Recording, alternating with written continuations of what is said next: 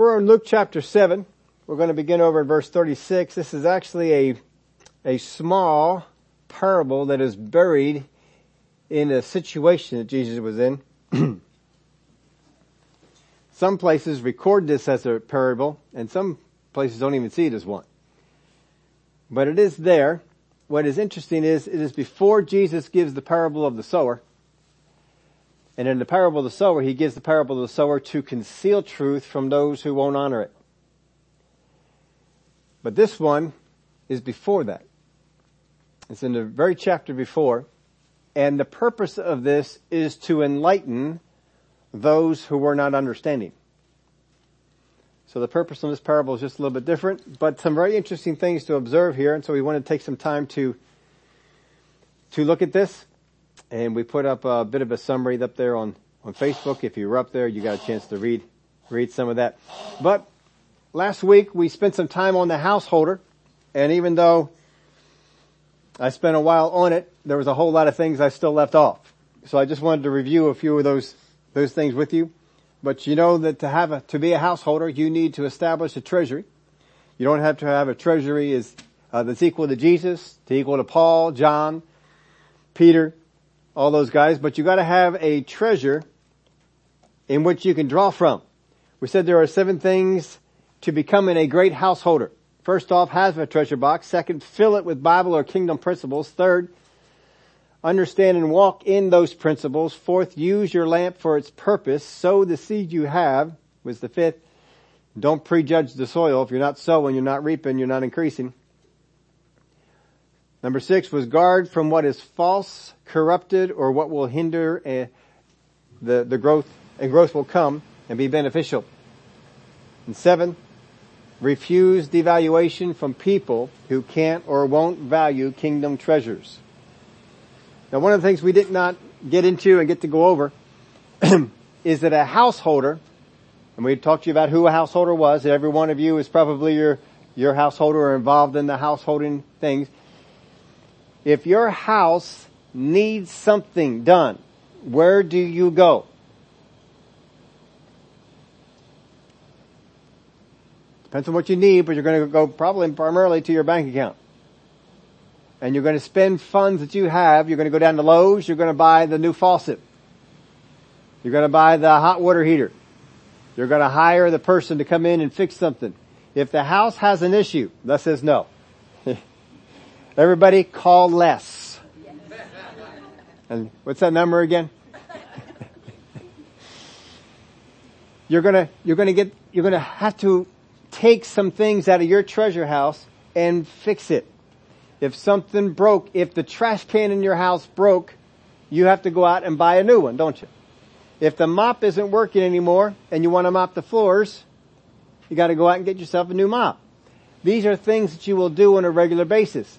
Now, what would happen if your neighbor is their householder, but they keep coming over for you to take care of their house?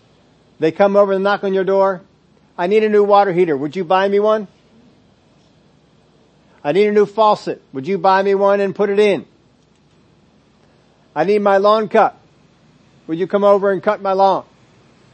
I need my leaves raked. Will you come over and rake my leaves? And every time that they have a need, they're calling on you. They're not doing it themselves. Now, you might do that the first time, right? And there's always times, a neighbor needs a thing. You go over and you help the neighbor. I look forward to helping my neighbors. They come over and they say, hey, can you help me out with this? I look forward to it. I like to get involved and to do that. But for the most part, we do need to fix our own things. We need to learn how to fix our own things or hire the people to come on out there and do it. You are the householder of your life. There are many times that people, they are facing spiritual issues. They're facing sickness. They're facing a need for wisdom. And they're always going to someone else to help because they've never established a treasure within inside themselves. God expects you to have a treasure for which you can draw from. There are going to be times that something comes upon you that is bigger than all that. Now, if I had time on this, there's an entire section of scripture that Paul teaches on this very principle, and he teaches exactly the same thing. That you are to call on people when something is bigger than you. But for the most part, you should be able to handle the things that come in your life. And if not, you're not growing. You're not doing the things you need to do to get there. But that's one of the things you can see from the householder here that we need to do. Many, though, never try to have a storehouse. They never get set for what might be coming. They never put the Word of God in them so that when they need to draw upon it, it's there. We also didn't go over the things old and things new. How many jumped on that? How many saw we didn't go over the things old and things new? It's kind of important for us to go over. I had actually had some of the translations here for this. The New King James just read it this way. Then he said to them, therefore every scribe instructed concerning the kingdom of heaven is like a householder who brings out of his treasure things new and old. Weish translates it this way. Who is a master of a house, who is of such a character that he dispenses with hearty enjoyment out of his treasure house things new as to quality, and also things mellowed with age by reason of use. There are things that you're going to have in your treasure house that are new to you. I just learned this principle. I just found this thing out. I just got this thing to work, but it's new to you. It doesn't mean you can't use it. It just means that it is new to you. If you go out to the Lowe's and you buy a new tool, just because that tool is new doesn't mean that you won't use it. Most times we go out and we buy a new tool, we buy something that we needed to fix something. It's because I got that for the purpose of putting it to use. There are times that God is going to send things to you. It's brand new, but you needed that in your life. He sent the tool to you. You need to make sure you bring that in. It's something new. There's also times that there's things that are old. I've had this for a while. I've known this for a while. And we need to hang on to it. Maybe something old that we are just old hat to us, but we're up to somebody else and they need help. Oh, wait a minute. I've got this principle. I know this thing that was taught to me. And we bring that thing out.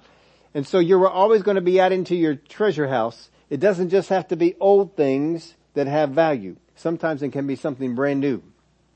Things new, things old. Some people also relate this as Old Testament and New Testament. Only problem with that is, in Jesus' day, there is no New Testament. There is only the Old Testament.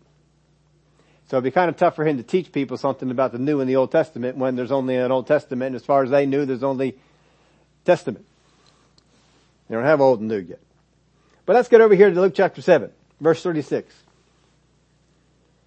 Then one of the Pharisees asked him to eat with him, and he went to the Pharisee's house and sat down to eat. There's a lot in that one little verse right there that you might miss. If you are going to go and ask someone to come over and eat, what have you already done? You made some preparations. This is not the place you can go out to the Wegmans and pick up some containers of food and bring it on in.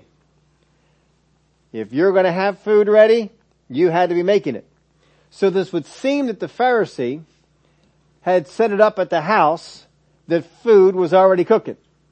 Preparation was already being made before he even invited him.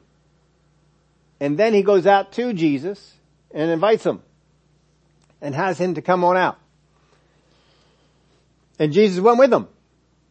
So the Pharisee comes to Jesus. Jesus, will you come to my house for lunch, for supper, whatever meal it is? And Jesus says yes. And so it seems that he follows him right there.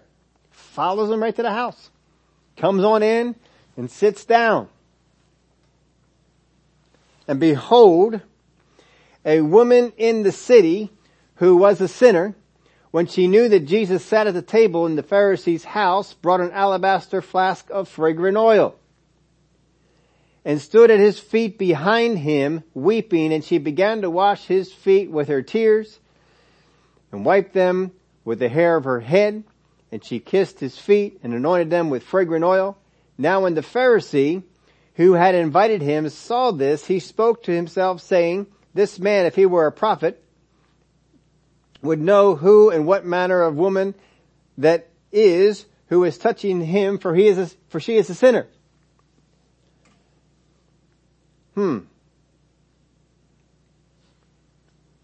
So this woman, apparently she wanted an audience with Jesus too. And she either heard that Jesus was going to this place. The invitation was probably made to Jesus on a public street. Jesus was walking on by. Pharisee came up to him. Hey, come on over to my house. And so he went. Maybe somebody she knew heard this. Maybe she was standing by there and heard it herself. Maybe she saw him go into the house. We're not told. What we are told is that she came to the knowledge that Jesus had gone into the Pharisee's house. And this is where he was eating lunch. So she has this understanding. Now look at what she does. When she knew that Jesus sat at the table in the Pharisee's house, brought an alabaster flask of fragrant oil, and stood at his feet behind him. Now, they eat dinner differently than we eat dinner. And I looked at all kinds of pictures trying to get this. How do you stand behind a person and wash their feet? I tried to envision this. Because, you know, they have those couches that they sometimes, and I looked at some of the pictures that are out there. Jesus on the couch. I cannot get a vision in my head of how you stand behind Jesus and wash his feet. But that's how it's described. Not a whole lot of attention is given to it. But it seems that she is trying to stay out of the way while accomplishing what she wants to do. Now I want you to look at this. In verse 37, when she knew that Jesus sat at the table, she waited for Jesus to get in and to sit at the table because she wants to make a beeline to where Jesus is. She brought an alabaster flask of fragrant oil. She brought it. It did not say she purchased it. It said she brought it. This tells me that she had the alabaster flask of oil at home. She saw Jesus going into the house. She goes over to home. She gets her the jar of oil, and she brings that over to where Jesus is. She already had it. That to me, that's important to know. She didn't just go out and get it. She already had it. She comes on in. She stood at his feet behind him, weeping, and she began to wash his feet with her tears. I don't know about you, but I don't think I can cry enough to wash somebody's feet. But that's how it's described here. And wiped them with the hair of her head. And she kissed his feet and anointed them with fragrant oil. Now when the Pharisee who had invited him saw this, he spoke to himself. Not to anybody there. He spoke this to himself, saying, this man, if he were a prophet, would know who and what manner of woman this is who is touching him, for she is a sinner. So many things to get into on all this.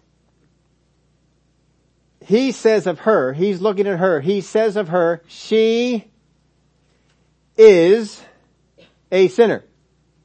Now, the description in the text here says she was a sinner.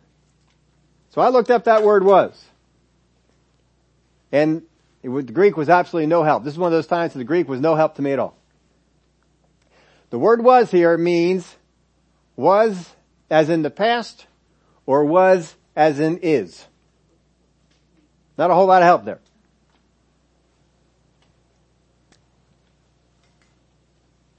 Alright, so we had to go on for that. I will be able to answer for you which one that was, but not from the Greek.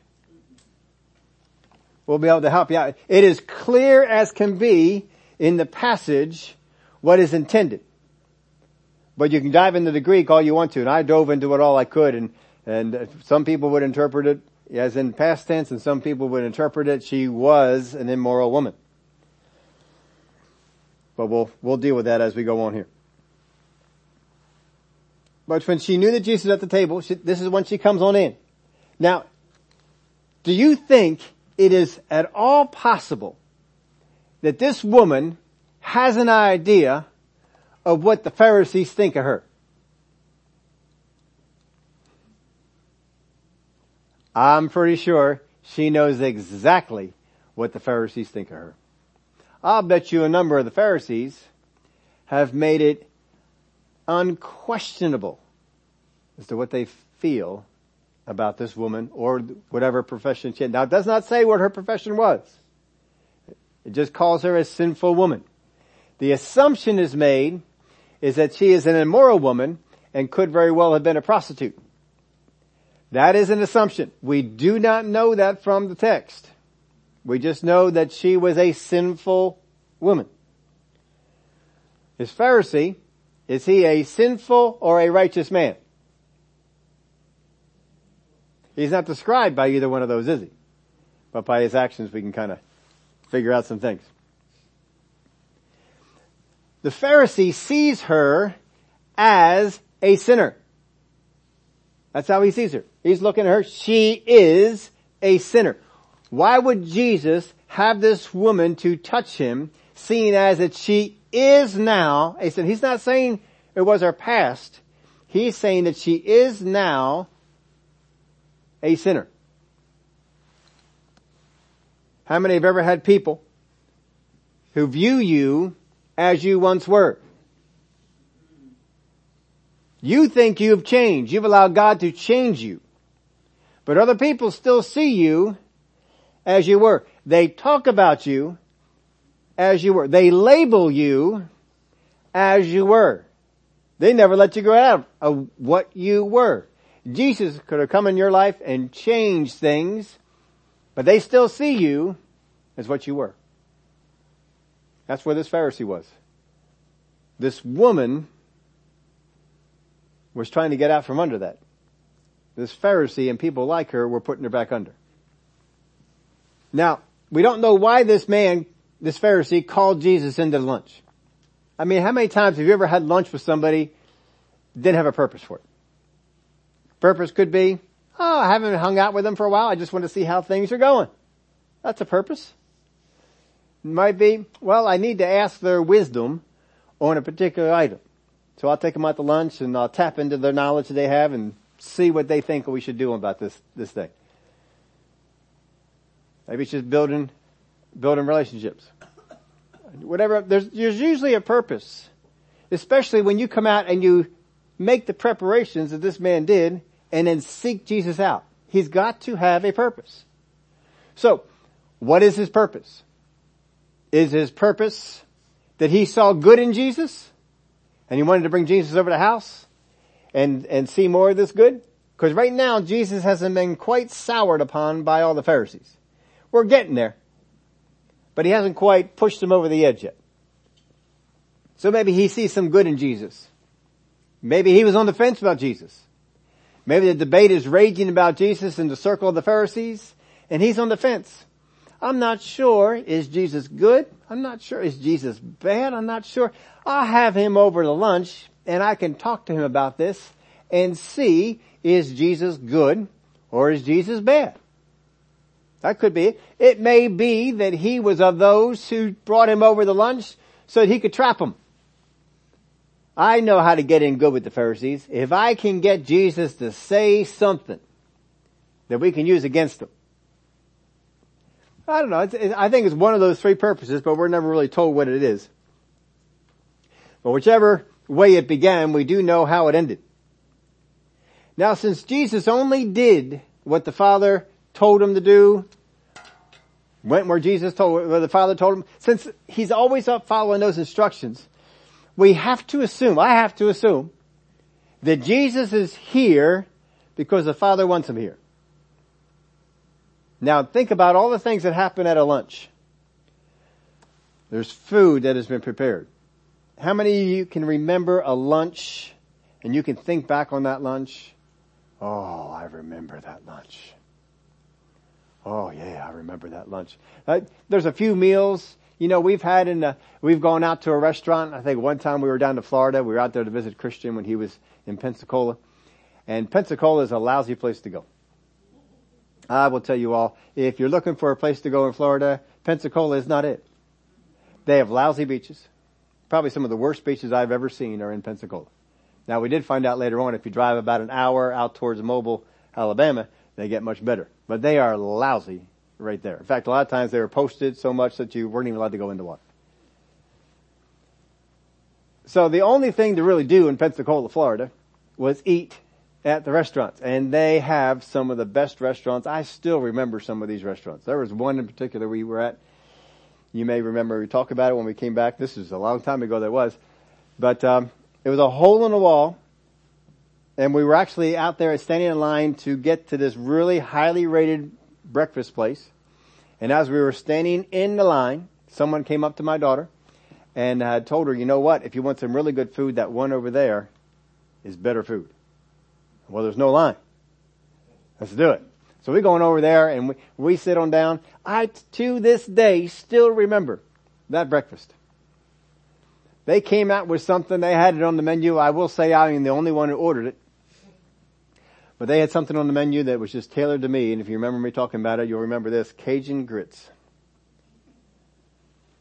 Everything about that appealed to me. I said, there's no downside to this thing. So I ordered the Cajun grits along with other things. And of course, Lissy was much smaller than she was, more along the lines of Lumi size.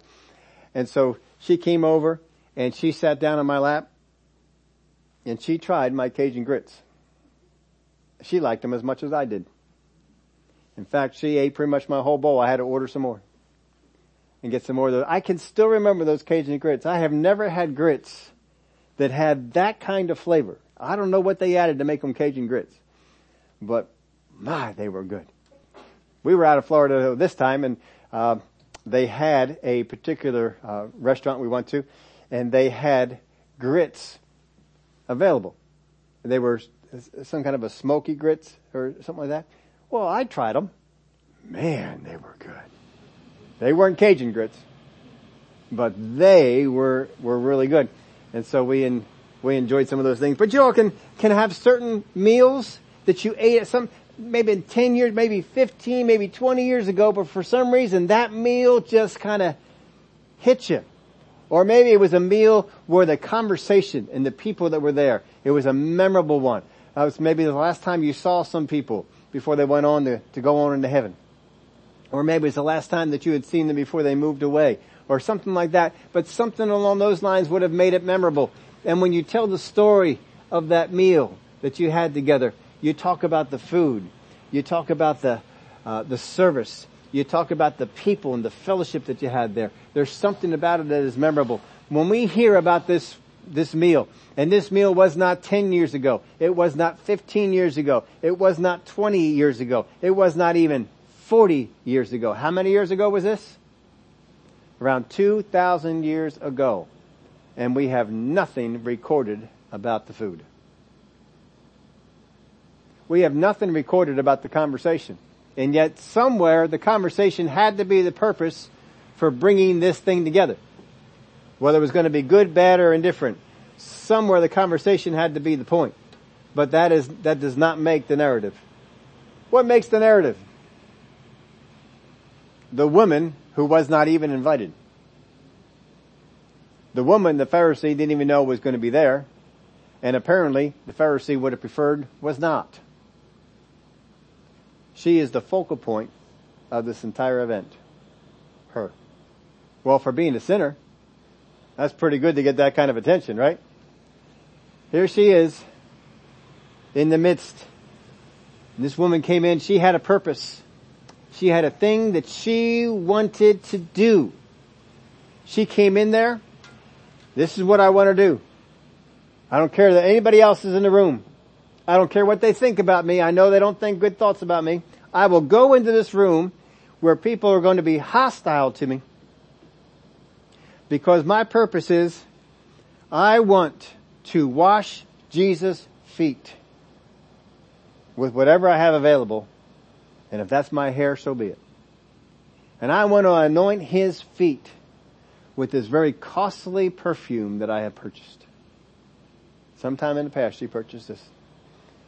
That's my purpose. She goes and she gets this. She brings it with her.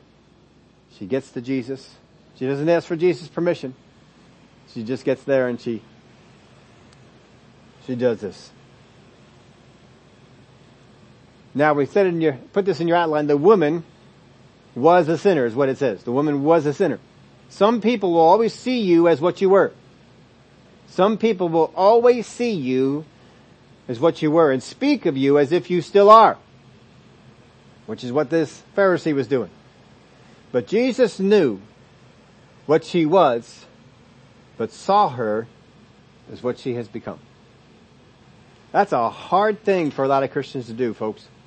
So a lot of times as Christians, we look at people when we first met them, when they first got born again, we first saw them, we saw their hang-ups, we saw their shortcomings, we saw the mistakes that they make. And from that point on, no, I can't use that person, I can't trust that person, I can't be around that person, no. So I'll never let them become anything than what I saw them to be. When you look at the people around you, do you emulate Jesus or Simon? I put Simon in there somewhere. I got the detoured on to Simon, but it doesn't actually call him Simon here. But do you see yourself as Jesus or do you see yourself as a Pharisee? How would you, when you see people, are you always looking back to who they were? Or are you like Jesus and looking at who they are now? Who they can become? Which side would you rather be on? Would you rather be one of the Pharisees? Or would you rather be Jesus in this situation?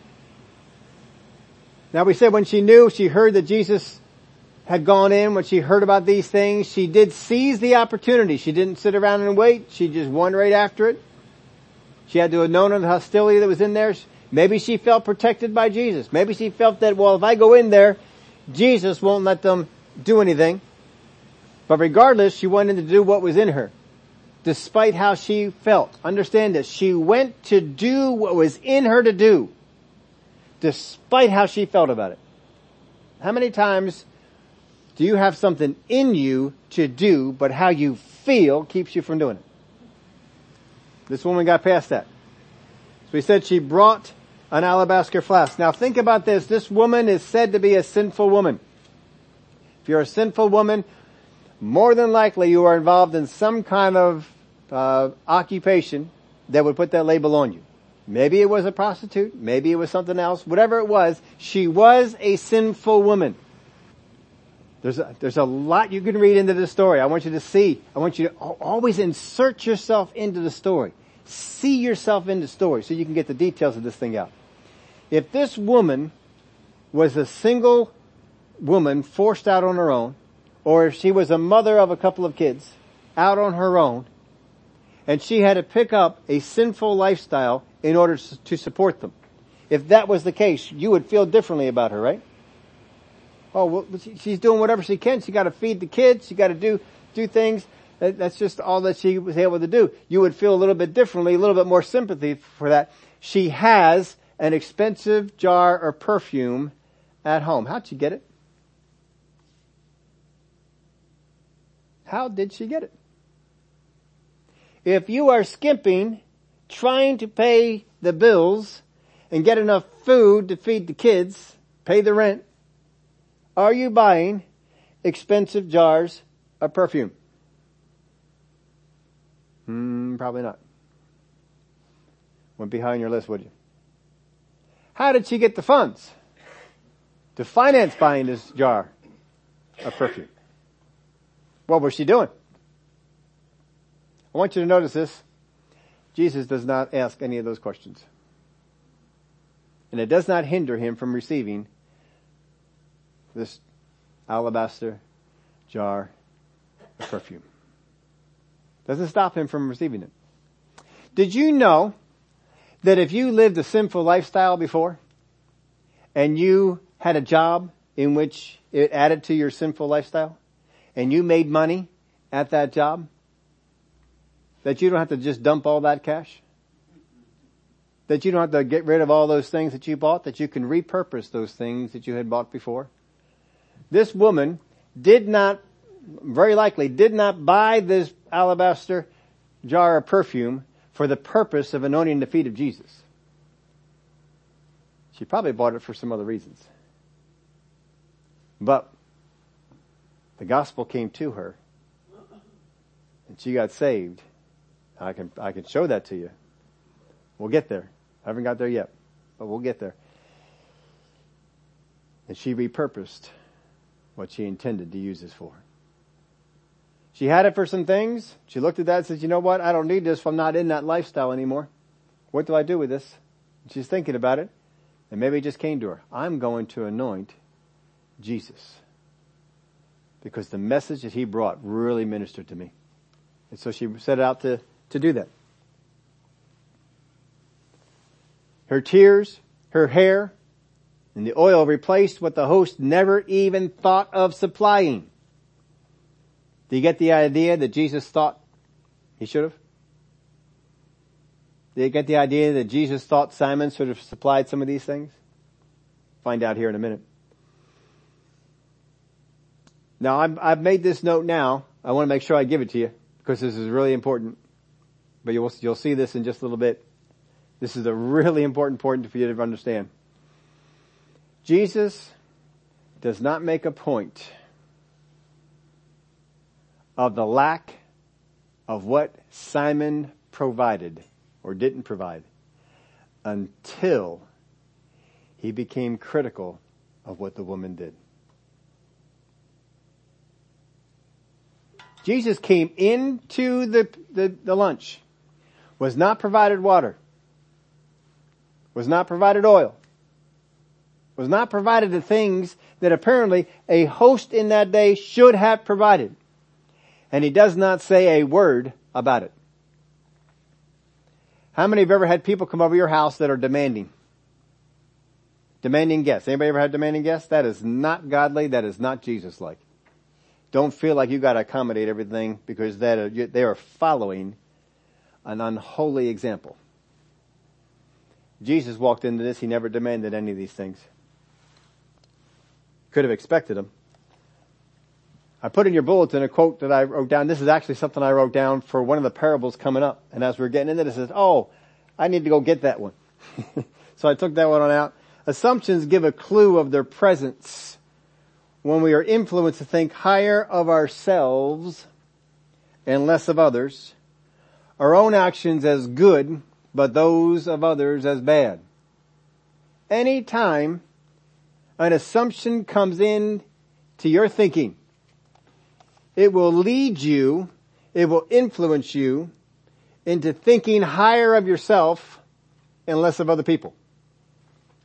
If something comes into your head and you think higher of yourself than your boss, you've got an assumption going on, you just don't know what it is yet.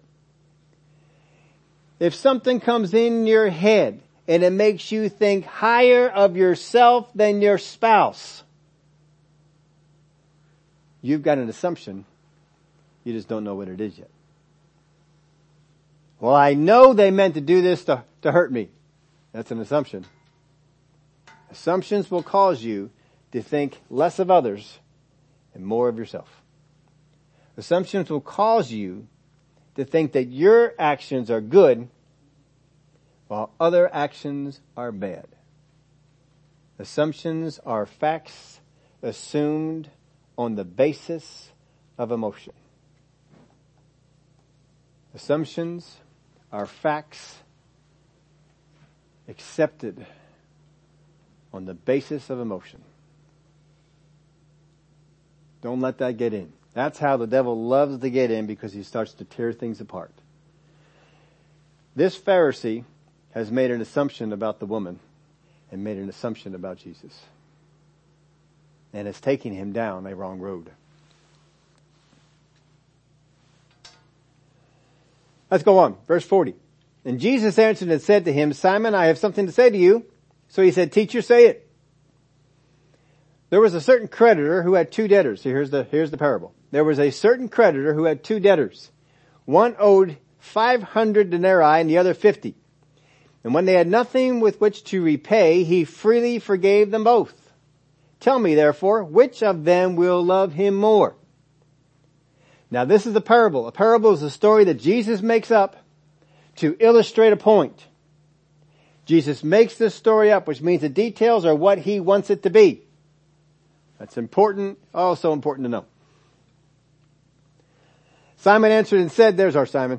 Simon answered and said, I suppose the one whom he forgave more.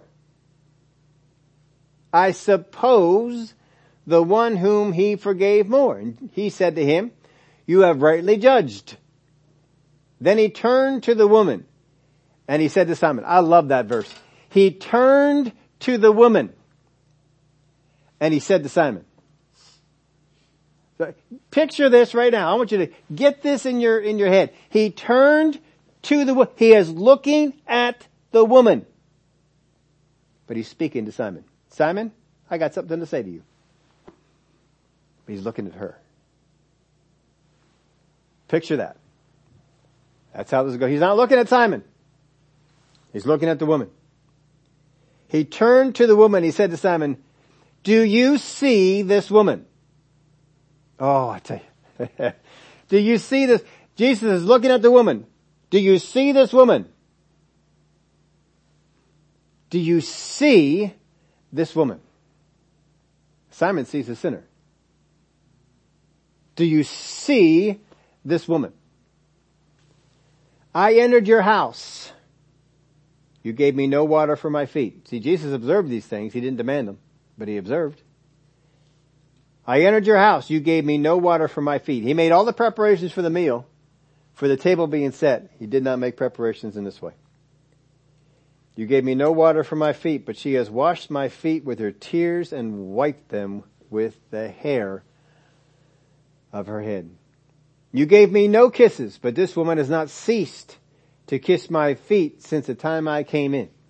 Now, if you come over to my house, more than likely, I will not give you any kisses. That will not happen.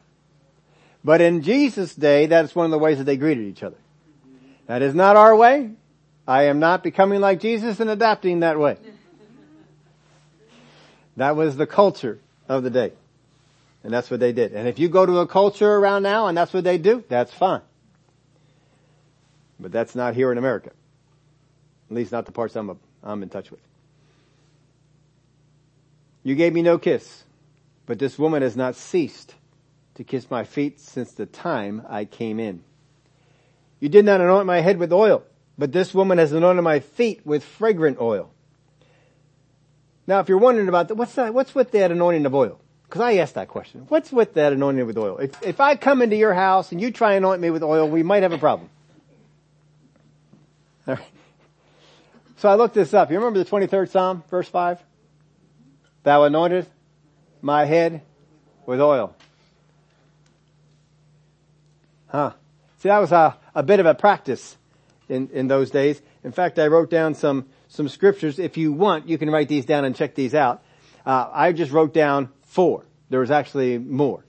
But in Ruth 3:3, Psalm 92 in verse 10, Psalm 104 in verse 15, in Matthew 6 and 17, you will find that people anointed themselves. They anointed their head for the purpose of perking themselves up, brightening their face. Ruth 3:3, Psalm 92:10, 104:15, and Matthew 6:17. If you need to get any of those, missed them, let me know. Jesus is giving a correction here. He's giving a correction to Simon. He wasn't going to until Simon's attitude went south. Since your attitude went south and you start accusing me and accusing her, let's deal with you. And so he begins to speak to him. That's the purpose for our cartoon in the bulletin this week. How do you like your oatmeal? Some people like their oatmeal and cookies. Right? I like my oatmeal the way it was intended. I love oatmeal. Oatmeal is fun. I probably have oatmeal several times a week. I just like it. I don't care that it's healthy. You could write something and say oatmeal is not healthy. I'll still eat it the same way I eat it right now. You could tell me you will live 100 years longer if you eat oatmeal, and I would still eat it. I don't want to live 100 years longer. But I would still eat it because I like it. How do you like your oatmeal? How do you like your correction? Do you like your correction with a little bit of sugar? Or do you like it straight? Simon's going to get it straight. Now, let me read some of the other translations here. In Luke, we didn't finish reading. Where did we leave off at? 46? You did not anoint my head with oil, but this woman has anointed my feet with fragrant oil. Verse 47. Therefore I say to you, her sins, which are many, are forgiven. So Jesus apparently knows her past. For she loved much, but to whom little is forgiven, the same loves little. Now that's a little tough for me to fully understand in that translation, the way that's rated right there. So I went out and got some others. The New Living puts it this way. I tell you, her sins, and they are many, have been forgiven. So she has shown me much love. But a person who is forgiven little shows only a little love. Remember the parable? Parable that Jesus told for this situation. Two people are forgiven. One's forgiven much, one's forgiven a little. Which one will love more? Simon says, I suppose the one who was forgiven more. I suppose. So the basis of that was the person who is forgiven more will love the person who forgave the most. We've got two people here. The two people are the woman and the Pharisee. Which one has sinned more? I don't think we have to dig too much into the text for this one, do you? The woman. Which one has sinned less? The Pharisee. Which one loves him more?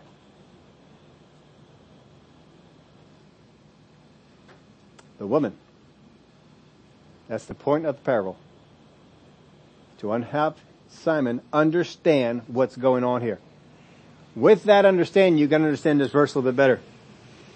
I tell you, verse, New Living Translation again, I tell you her sins, and they are many, have been forgiven. So she has shown me much love.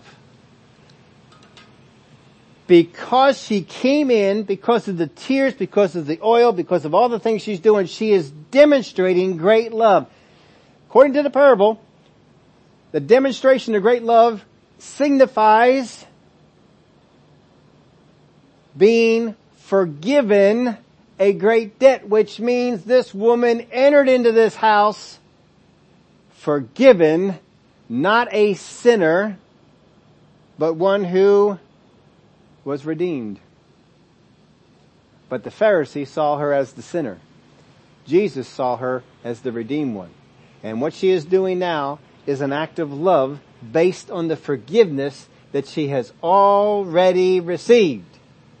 So when you saw that in the text, she was a sinner. It is past tense. That's the intention. Simon saw her the same way. But Jesus saw her different. Williams puts it this way. Therefore I tell you, her sins, as many as they are forgiven, for she has loved me so much. Her sins, as many as they are forgiven, for she has loved me so much. But the one who has little to be forgiven loves me little. Now Jesus gives corrections, not always well received. I don't know how well this one is received. It may not be received all that well. When a person would come into your house, in this part of the world, a token of honor, a mark of hospitality, was to anoint the guest with oil. It's recorded in Egypt, Greece, Rome, as well as among the Jewish people. It was a common custom among them for many years. It goes back quite a ways, and it continued among the Arabs into the 20th century. Now this woman, she was not the host. She's not the one who invited Jesus. She's not expected to provide anything. But she provided all these things that the host should have provided in a greater measure than was usual. She exceeded what she needed to do. Instead of water, I'm bringing you tears. Using my hair, I'm giving you kisses on your feet. And I'm not just anointing you, I'm giving you fragrant oil and anointing your feet. Jesus did not expect it from her, but seemed like he expected it from Simon. But he never demanded it. The parable was short. It is meant to enlighten Simon about something he does not understand. It is intended to bring light to Simon's life that he can understand this principle by something that he can grab hold of. Simon, I'm going to give you two people. Which one's forgiven more? Which one's going to love more? Simon can grab hold of that. Now let's take that understanding, let's bring it here into this. Now here's this. To me, the idea is not simply how we are forgiven, or how much we are forgiven, but how we view it. It is not how much we are forgiven, but how we view it. Because if I accept it's how much we are forgiven, then what happens to us people who grew up in Christian homes and never got off into the drug world, never got off into all the immorality, never got off into all those things, didn't have all that stuff to be forgiven? How can we ever love God more? In fact, I put it in Paul's words, should sin abound, that grace abound all the more? No. So how do we understand this? Because people look at acts of sin and they measure your acts of sin against my acts of sin. Let's see which one's a better person. But we were all born into sin. We were born into a debt we could not pay. And many people never realize that. They're always looking at their acts of sin. I never did anything all that bad. You don't understand. See, when I come into the understanding of what I was forgiven of, I've been forgiven of much. I was born into sin, and God redeemed me from the sin. And the more I come in understanding of being born into sin and been redeemed from sin, my eyes are no longer on the individual acts of sin. They're on how I came into this world and how God restored me. And the cost that was paid. Wow. How awesome is my God. And the more I come into understand that, the more I will love Him. The more I will do like this woman. And I'm not just going to look for the water and the oil and the regular kisses. No, we're going all out on this. Do you see this woman, Simon? No, you just see acts of sin. But you see, I see the woman. I see she has a love for me because she understands that she's been forgiven a great deal. You don't have that understanding. You don't love me the way this woman loves me. If you did, you would understand what she's doing. Then he said to her, your sins are forgiven. Now see, people look at that and say, well, now she's been forgiven. No, she was already forgiven. He is just stating what is already done. And those who sat at the table with him began to say to themselves, who is this who even forgives sins? Then he said to the woman, your faith has saved you. Go in peace. Now, I think this is astounding how these people respond to this. Jesus teaches them things that they don't know. Yet they question what he does that they don't understand. How is that possible?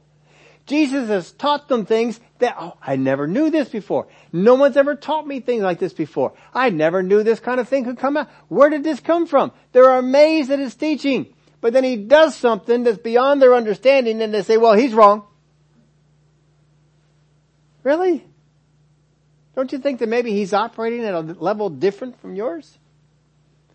There are times that things go on in our life that we do not understand. How many have had things go on in your life you don't understand? Why did that happen? We can get upset with God. We can come to assumptions about why it happened. And generally all those assumptions will lead us to us being good and God being evil. God not measuring up to his part of the bargain. If you always see God as wrong, when something happens that you don't understand, you will hinder your growth. When something occurs in your life that you do not understand, I don't understand how this came in. Don't get mad at God. Don't cut off the source who's going to give you wisdom. Simply embrace it. Say, God, this happened, and I don't have the theology to support this. I don't know how this happened. So obviously, this is a learning experience.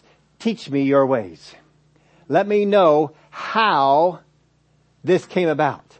Teach me. I am ready to learn this. I wasn't ready yesterday, but now this happened today. We are ready.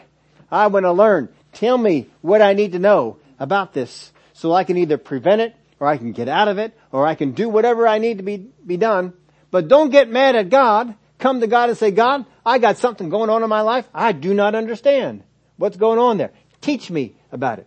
Remember when Jesus gave that teaching about eating my flesh, drinking my blood, and the people did not understand what they do? Got offended and left. What did the disciples do? They stayed. Why? Because you have the words of life. All right, I don't understand what you just said.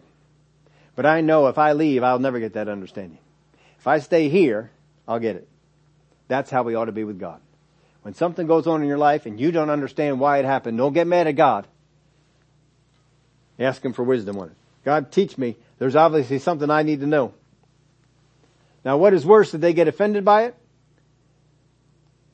And shut down on the learning? They get offended on this? They shut down. They're not going to learn anymore. What do you mean you forgive sins? You can't do that. Now let me go on to the next verse here. There's something here I really want you to see. Chapter 8, verse 1. Now it came to pass afterward that he went through every city and village preaching and bringing the glad tidings of the kingdom of God, and the 12 were with him. How many were with him? The 12 were with him. Let me draw a picture of this for you. Is Peter with him? Yes. Is John with him? Is Matthew with him? Is Bartholomew with him? Is Judas with him? How is it that Judas does not get offended at this use of oil, but then the next time he's anointed for his death, he does? Did you ever ask that question when you read this story? Judas is there. Judas sees what's going on, but he does not get offended at this one. He gets offended later.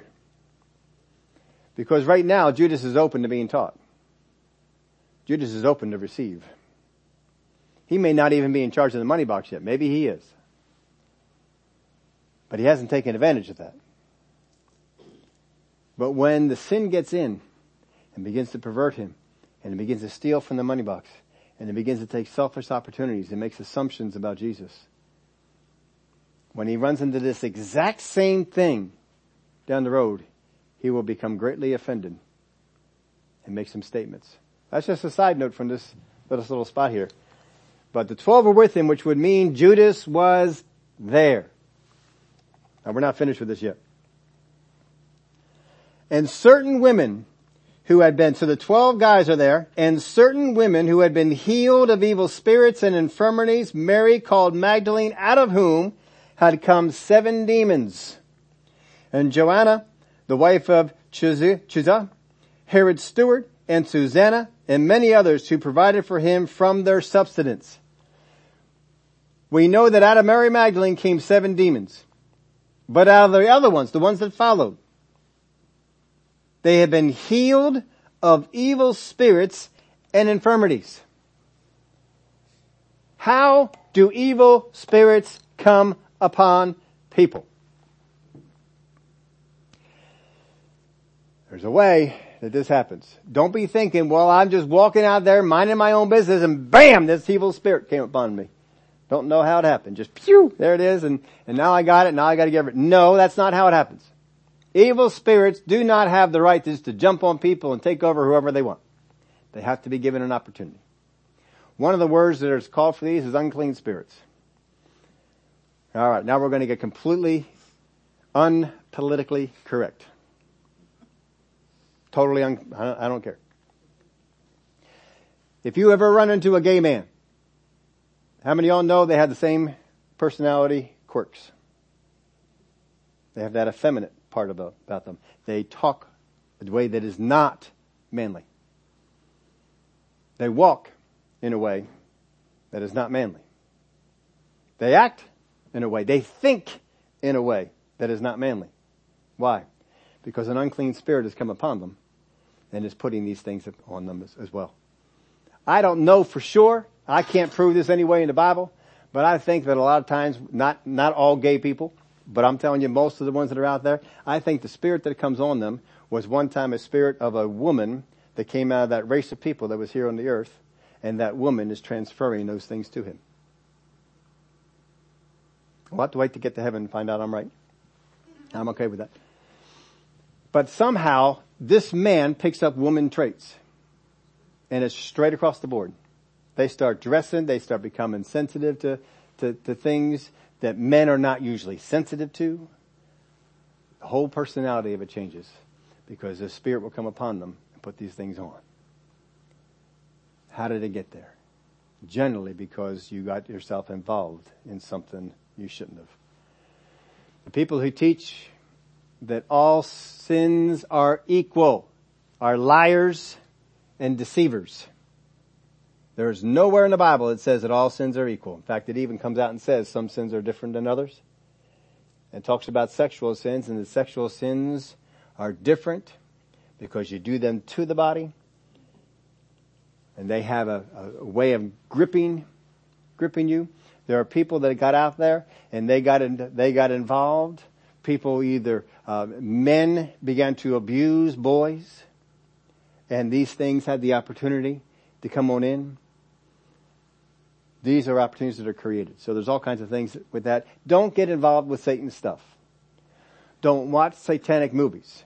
I'm not telling you that if you watch a satanic movie that the next day you will be possessed and you have to get... I'm not telling you that. I'm saying you're given an opportunity. Don't go out there and play Ouija boards. Don't allow Ouija boards in your home. Don't read the horoscope. Don't put an app on your phone that has the horoscope coming to it and, well, it's just harmless stuff. No, don't do it. Don't go get your palm read. Don't go messing in these areas. Don't be in a seance. Teach your kids, if you're over at a friend's house and they want to do some seance things, call me. I will come get you. Do not be in that atmosphere. Get out of it. Because there have been many stories of people that have been involved in these kind of things. And that's when the trouble started. Remember, who's that comedian said, tells you the whole story, and that's when the fight started. That's when the trouble started. Stay out of those kind of things, because they're looking for grounds to get in there. They had grounds on some of these people for doing this. Some of them may have gotten involved in prostitution, and that can certainly give you an opportunity for demons to get on. It's not all at once. They don't just jump in and possess you. It's gradual things, but we give control to that. But don't play around with those demonic things. Stay out of it. Stay out of demonic thoughts. He can give you demonic thoughts about other people, and they begin to just dominate you, and you keep thinking about these thoughts about these people. This is what they're thinking about me. This is what they're doing. It's an opportunity. Even addictions are things we give control over to. I'm not telling you if you ever had an addiction in your life that you got a demon spirit. That is not the case. I'm just saying it is an opportunity. People that are in these situations are so glad to be free. They love to show their love for Jesus. Sickness and infirmities can be much of this kind of thing. If you yield to thoughts, that's this sickness, that's this disease, you can eventually just be walking right after that thing. And it's more put on by a demon spirit than anything else. After this story, after this encounter, Jesus will teach in parables to keep people who didn't honor the truth from knowing it. This is the encounter that launched that. Because after this, after those verses there, we then go into the parable of the sower. And that's when he explains to the disciples, I'm teaching it this way so that they don't get. But for you guys, you get to know the keys to the kingdom. Main thing we need to know from this is see people for who they are in God's eyes, instead of what they have or have not done. See people for who they are in God's eyes. Jesus is looking at the woman. Do you see this woman, Simon? Do you see this woman? Do you see the people that God has in front of you? Or do you see their shortcomings? Do you realize that you have been forgiven a great debt, and that by loving the Father, you love on them? Our greatest the most concentrated actions of love will be toward what we see as the most beneficial for us. For some people, the most beneficial thing is their job, and they put all their time and attention to it. Maybe money. They put all their time and attention to making money. Maybe a thing like a car or a house. They put all their time and attention into that car or that house. Maybe a pet, even an addiction. We put all of our time and attention into that thing. If we truly understand what we are forgiven and what it cost Jesus, we will be like the woman and shower him with over-the-top acts of love in our worship and praise. I'm not looking to do bare minimum worship and praise. I'm looking to go over the top worship and praise. I'm not looking for the usual life of thanksgiving and rejoicing. I'm looking for over the top life of thanksgiving and rejoicing. I'm not into just normal reading and study. I want over the top reading and study of God's Word. I want over the top on hearing the Word of God. I want to hear it every place I get to go. I want to constantly have the Word of God going on. I want over the top living the Word and doing His commands. I want to go I don't want to do the minimum that I think God wants me to do. I want to go over the top and do this. I want to mimic what this woman did. This woman was forgiven of great sin, and Jesus said, this is the result of it. She's here. She's doing this is the result of it. Simon, you didn't do any of these things. This is the result. She's over the top. In our seeking to understand His Word and His will, I want to go over the top. In our reaching out to love others, when I see other people out there and I can reach out and love them, I want to go over the top. I don't want to just do the minimum. In our looking for opportunities to share the good news and pray for others, I want to go over the top. I don't want to just hit the minimum. I want to go over the top and looking for opportunities to pray for others and share the good news. On inviting people to church and have a relationship with Jesus like we do, I want to go over the top. I want to be that kind of person. This short little narrative that Jesus gives, we have a woman who looked for an opportunity and didn't just do the bare minimum. Didn't just do what was not required of her, but she went over the top. Wet His feet with her tears, dried them with her hair, kissed His feet, and brought her own paid for perfume and anointed His feet. She went over the top. Mimic this woman. Go over the top. Don't look to do the minimum. You're motivated by how much you were forgiven by.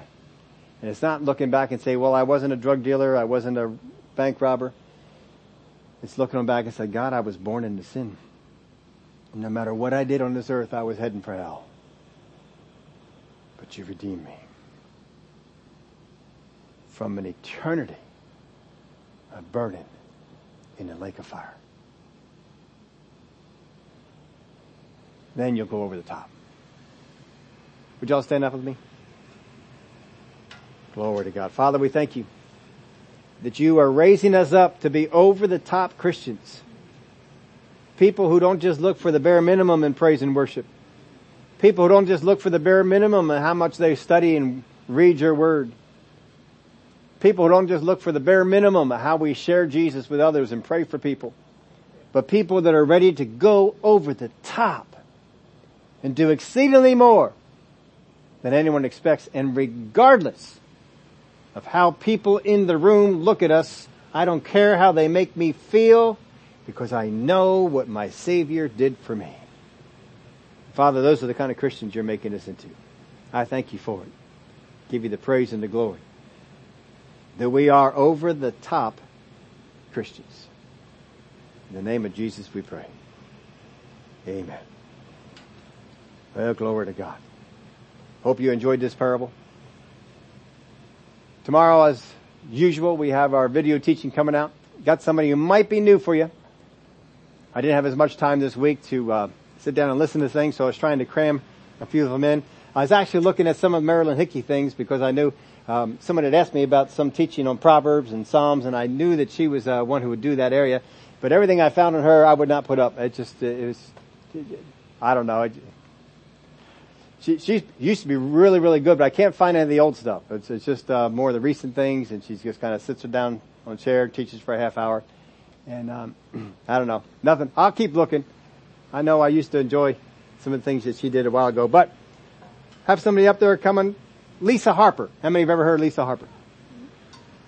A couple people. All right. She's fun.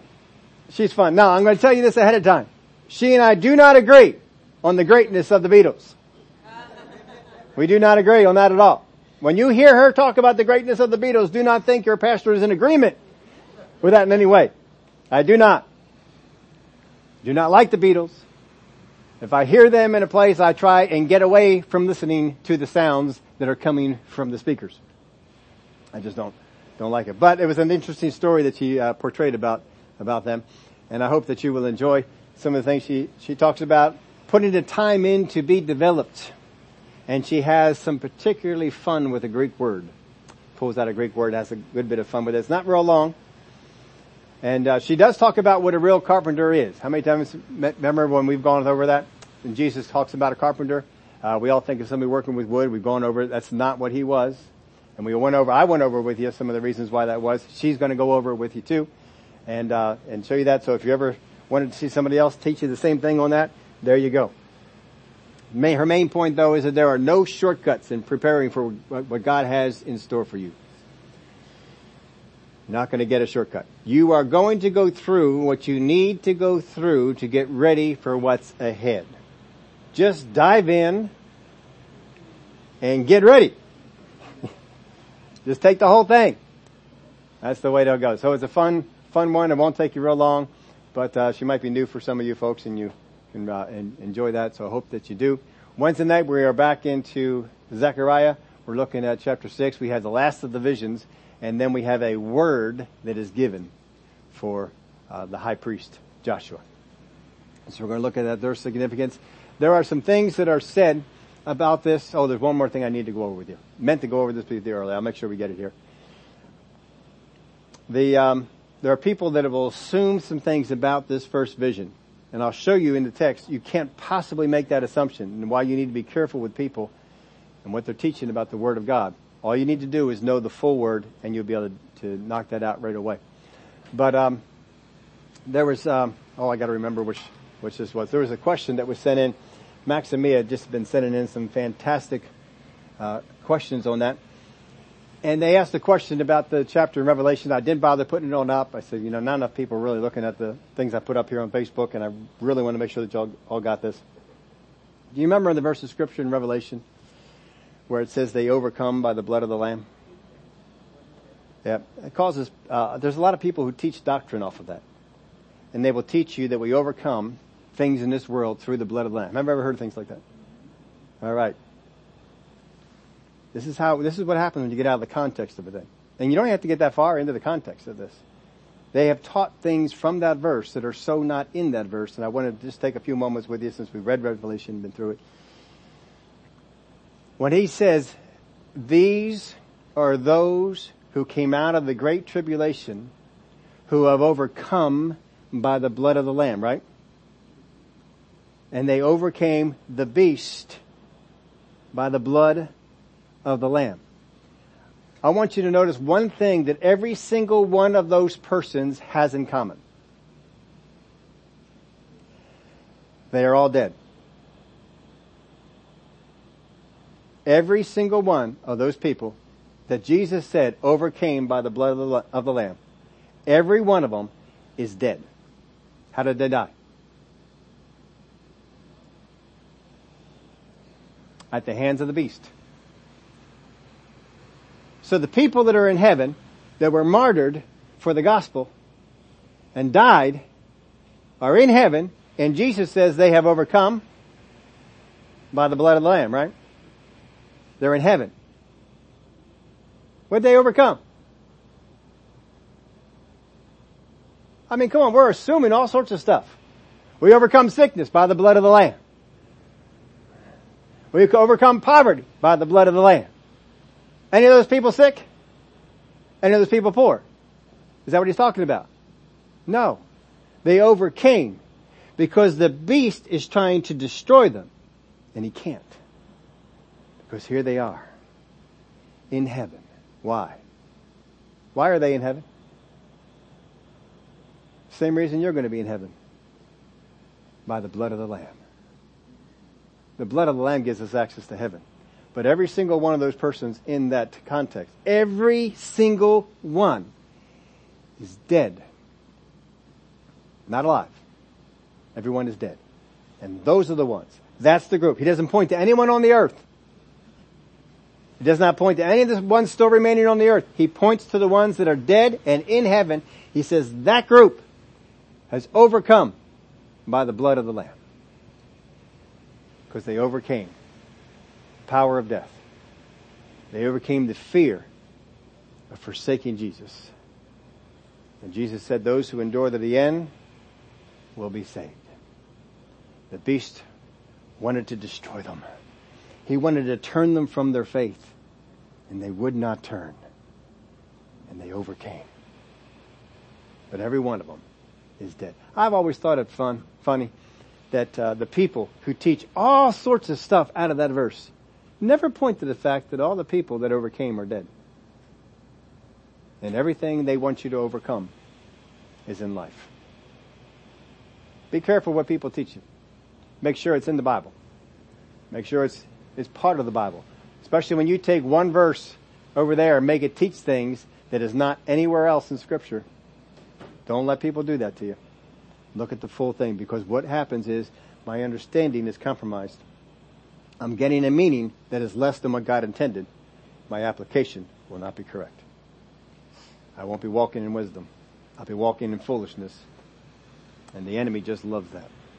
Have a great rest of your week. If you have any plans for the weekend, hope they go well.